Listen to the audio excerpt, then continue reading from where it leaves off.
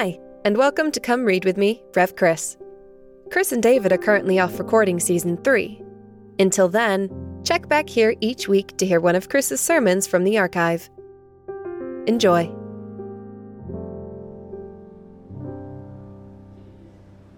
A few years back, before I came to St. Saviour's, the Bishop of Kensington asked me to look after a church in Hounslow called Holy Trinity Hounslow, and it sits on the High Street in Hounslow. It's a massive, big, cavernous church. It's massive concrete building. It's pretty ugly. And, you go in there and the ceiling is huge. It's just all grey concrete up the sides. And it's big. It's a big, big church. And so the vicar there got ill, sadly, and had to leave his office as pastor and priest there. So the bishop said to me initially, can you go and just lead it for a while and help the people, maybe a month or two? And I was like, yeah, sure. Classic. I was there like 10 months. Helping to kind of run and lead this church. When I got there was no heating. The heating had just broken. And this was a big building. This is a big, high, cold, concrete building. And I would preach, but like in my coat and like wrapped up. And when I spoke, you could see the breath of my mouth coming out, and people would be in the pews and you could see their breath, and it was like, or in the chairs, and it was pretty crazy, and everyone was just freezing the whole time. And we ended up having to I said to everyone, wow, this is ridiculous, we're all freezing. So I ended up going into like a chapel area and borrowing one of those generators that heat up marquees. And, we put this like one of the children's climbing tunnels, kind of got one of those, put it into this room and had the generator pumping hot air through that into this chapel. So at least we had some warmth while we thought about what on earth we're going to do for this huge building that had no heating. The cost of the heating was just around 80 grand. And the church wasn't in a place to pay for that. But there was new wardens, and one day we were going through the wardens were going through the finances and trying to get their heads around everything, and they came across this trust fund that no one had known about. It's like Watergate's Trust or something. And they looked into it, and it was formed back in the 60s from someone who was dying, and they put a legacy fund into the church. So they gave some of their money into this trust fund as part of their will, and no one had touched it since the 60s, and it had 80 grand in it.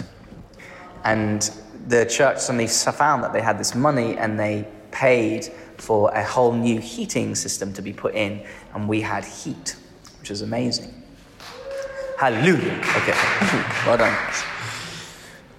How often do we fail to take into consideration the truth that God knows our situation, that he provides, that he is wanting to provide, if we should seek him and trust him, that he is often working behind the scenes in ways we don't know or cannot fathom? I think we're often too quick to look at our own resources and to the world and the worldly provision around us, and we forget to see the world as the Lord sees it. The story of Jesus meeting the Samaritan lady is jam-packed with so many different angles that I could take as a preacher. And just to kind of touch on a few, we see Jesus breaking boundaries, breaking cultural norms. He's speaking to a woman alone, and not only a woman alone, a Samaritan woman alone, which was a complete no-no for a Jewish man.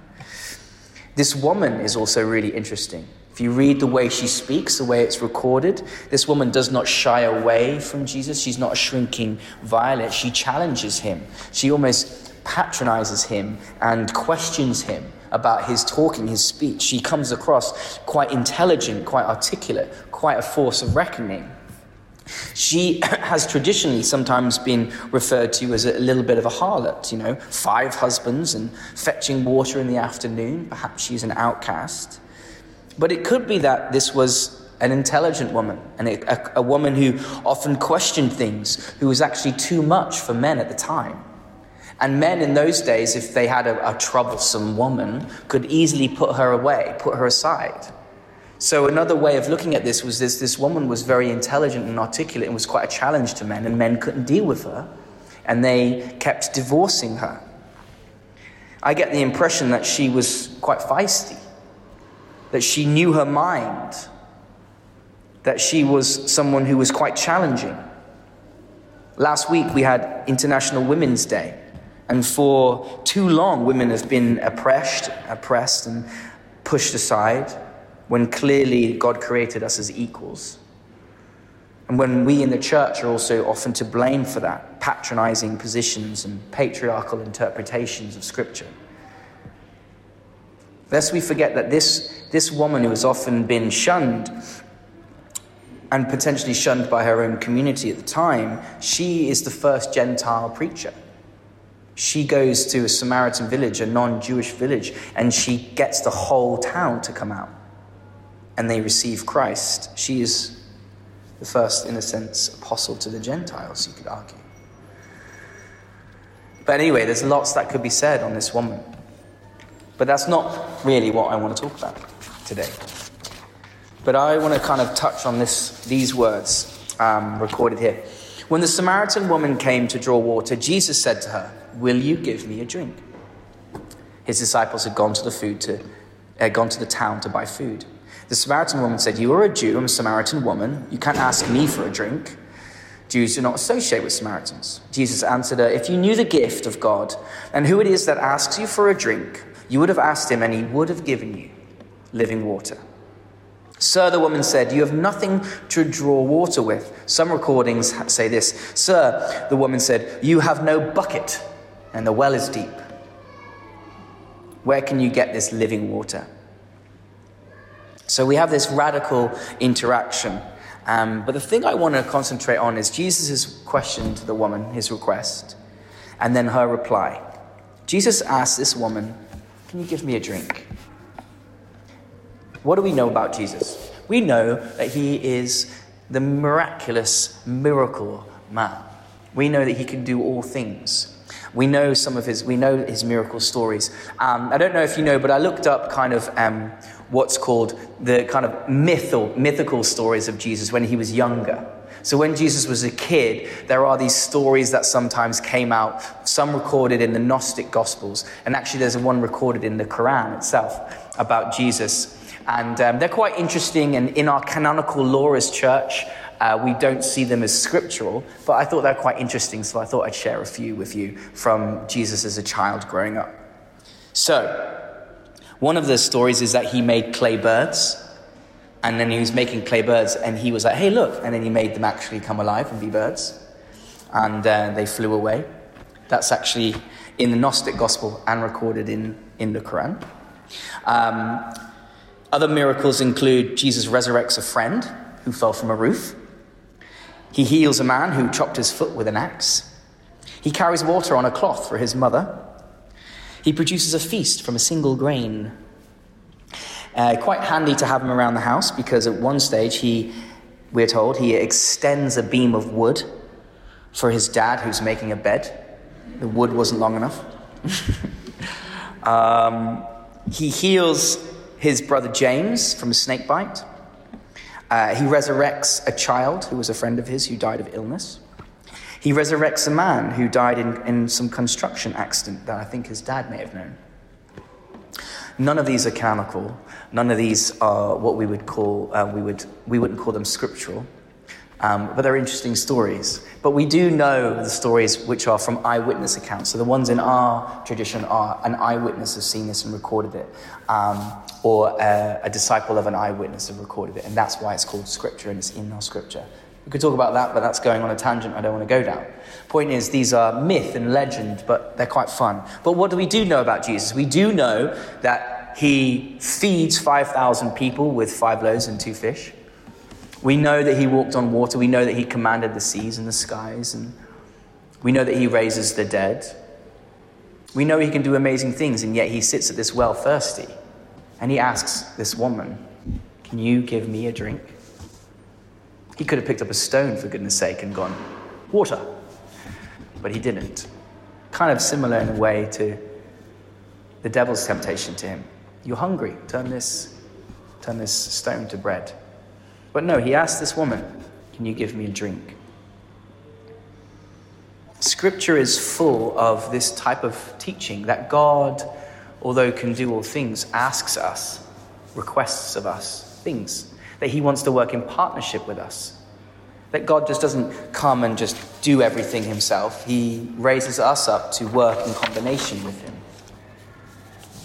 And often it's mind-boggling to us as his children. Why would you want me to do this with you? Or why would you need me to work with you? But God does do that. In his unfathomable humility, he requests us, his children, to work with him, in partnership with him. And our response is, sometimes, I couldn't possibly, I'm too weak, I'm no good. Surely someone is better. And by the way, not to go down on you too much, but that is a reaction of pride often. Because we think that we can sometime earn our way to work for God. The humble response is, not my will, yours be done. And I will do as you request, as we see reflected in what Mary says. Be it unto me according to your will, Lord. The humble response is to go where God calls us, is to work with him. Not trusting in our ability, but trusting in his provision. We do see these people getting it wrong all the time, but God in his grace using them still. We see Moses. Moses questions God when God says, lead my people. He says, I can't talk. I can't. Send Aaron. Send Aaron. Please send Aaron. And Lord argues with him. And eventually they both go. Gideon, who God calls out to be a warrior for his people, says, hold on, I'm the least in my father's house. I am a weak, foolish guy. Jeremiah, the prophet, says, I'm too young. I'm too young. Don't send me. Peter's first response to Jesus is, get away from me, Lord. I'm a sinful man. I can't. I'm too sinful. This woman questions Jesus, why are you talking to me? I'm a woman. I'm a Samaritan woman at that. Why are you talking to me?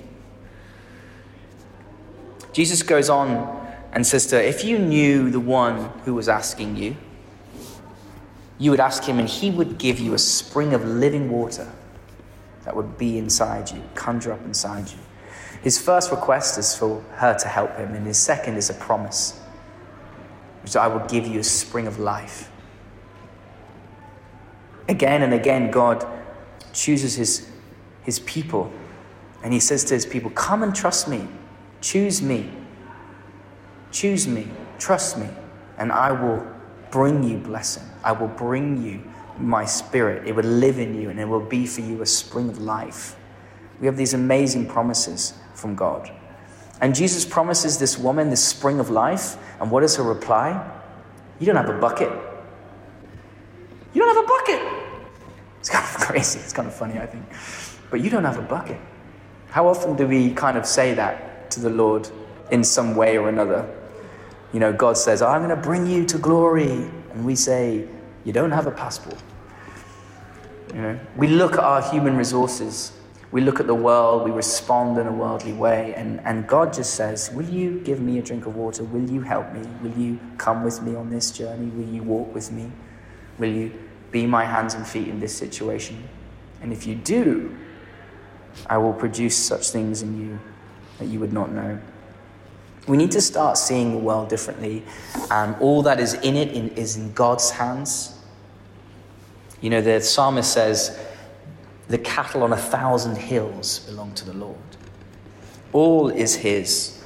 We need to get away from this gathering kind of hoarding mentality, this sense of I've earned this is mine. And we need to be more generous with ourselves, with our lives, with our gifts, with our giving, whatever it is. We need to see it as borrowed and as the Lord's. And once we see and change our attitude to our resources in the world, we will live unburdened lives, because we will realize that our trust increases and our peace increases, and we won't be so worried and constricted by the things around us. Recently, our church purchased this amazing piano. We needed it because this other piano is going to be taken away soon, and it's an amazing blessing, but it wasn't free. We had to buy it. We had to purchase it.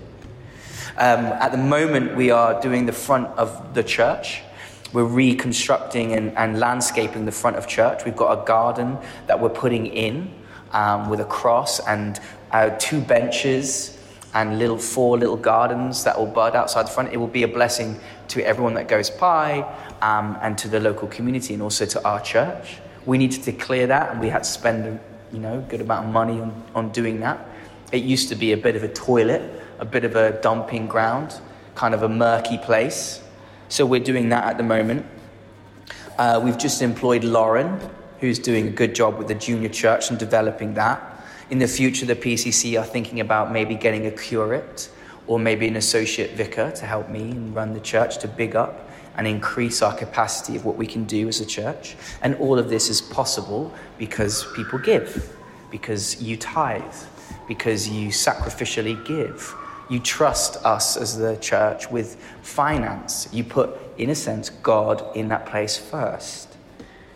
And I would just encourage you, for those of you who are yet to sign up to standing orders or regular giving through the envelopes, I want to encourage you that this is part of your growth as a disciple of Christ, that this is about putting into place your priorities and saying, I'm choosing to trust God in this.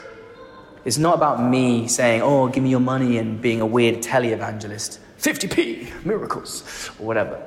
It's about actually saying, this is a priority for me. This is part of my discipleship. This is part of my trust.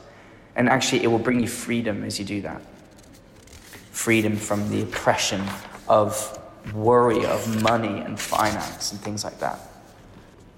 After her encounter with Jesus, this woman, this woman is still there. The disciples come back, and they start questioning Jesus about, have you eaten? He's like, don't worry, my food is what you don't. And they're like, what have you eaten? It's kind of like the similar idea to the bucket. What physical thing have you eaten? Like, how are you? What have you done in the world that's given you some food? And Jesus is like, oh, for goodness sake. And he actually teaches them, look, my will is to do the work. My food is to do that which the Father calls me. That gives me food. That gives me sustenance. Then the woman goes to the city and she tells everyone. I know that in my life, the greater trust I have in Jesus, the greater peace I've had. But trust comes through transformation, and that comes through doing. That comes through saying, actually, I'm going to do this. I'm going to give this, or I'm going to serve here. I'm going to do this action. It doesn't start often by we don't always just jump into trust. It takes a while. We cultivate it. There will be some of us who have had Damascus Roads experience where it's like, boom, see Jesus, something changes, and it's like, we're in, fully in. But most of us, it's a step-by-step process of learning trust, that you give or you sacrifice or you trust, and then you sense a provision or you sense a greater peace, and you go, I'm going to do more. I'm going to give more. I'm going to serve more. I'm going to be more aware of God's provision for my life. And that, again, unburdens you and you increase again. And it's just that is what I've noticed in my life as I've trusted in the Lord. It deepens our relationship with God. At the beginning of this service, I talked about like that vulnerability that we feel when we look at the world at the moment. Coronavirus is reminding us of our fragile nature and the nervousness and anxiety that can rise in the world. And as Christians, I use that to feed my relationship with Christ, to deepen my relationship with Christ. That draws me closer to God. And so anything the devil throws at us, we can turn on its head and say, actually, I'm using this. I'm going to build this upon the rock of Christ. And we build our faith. I want to encourage you to use the time given to you in your life to cultivate that deepening relationship with God. Moses went on to lead the people into freedom, into the promised land. Gideon defeated the Philistines and freed the people from oppression. Jeremiah confronted a whole nation with their sin and helped them to understand God's will for them. Peter became the leader of the church following Jesus.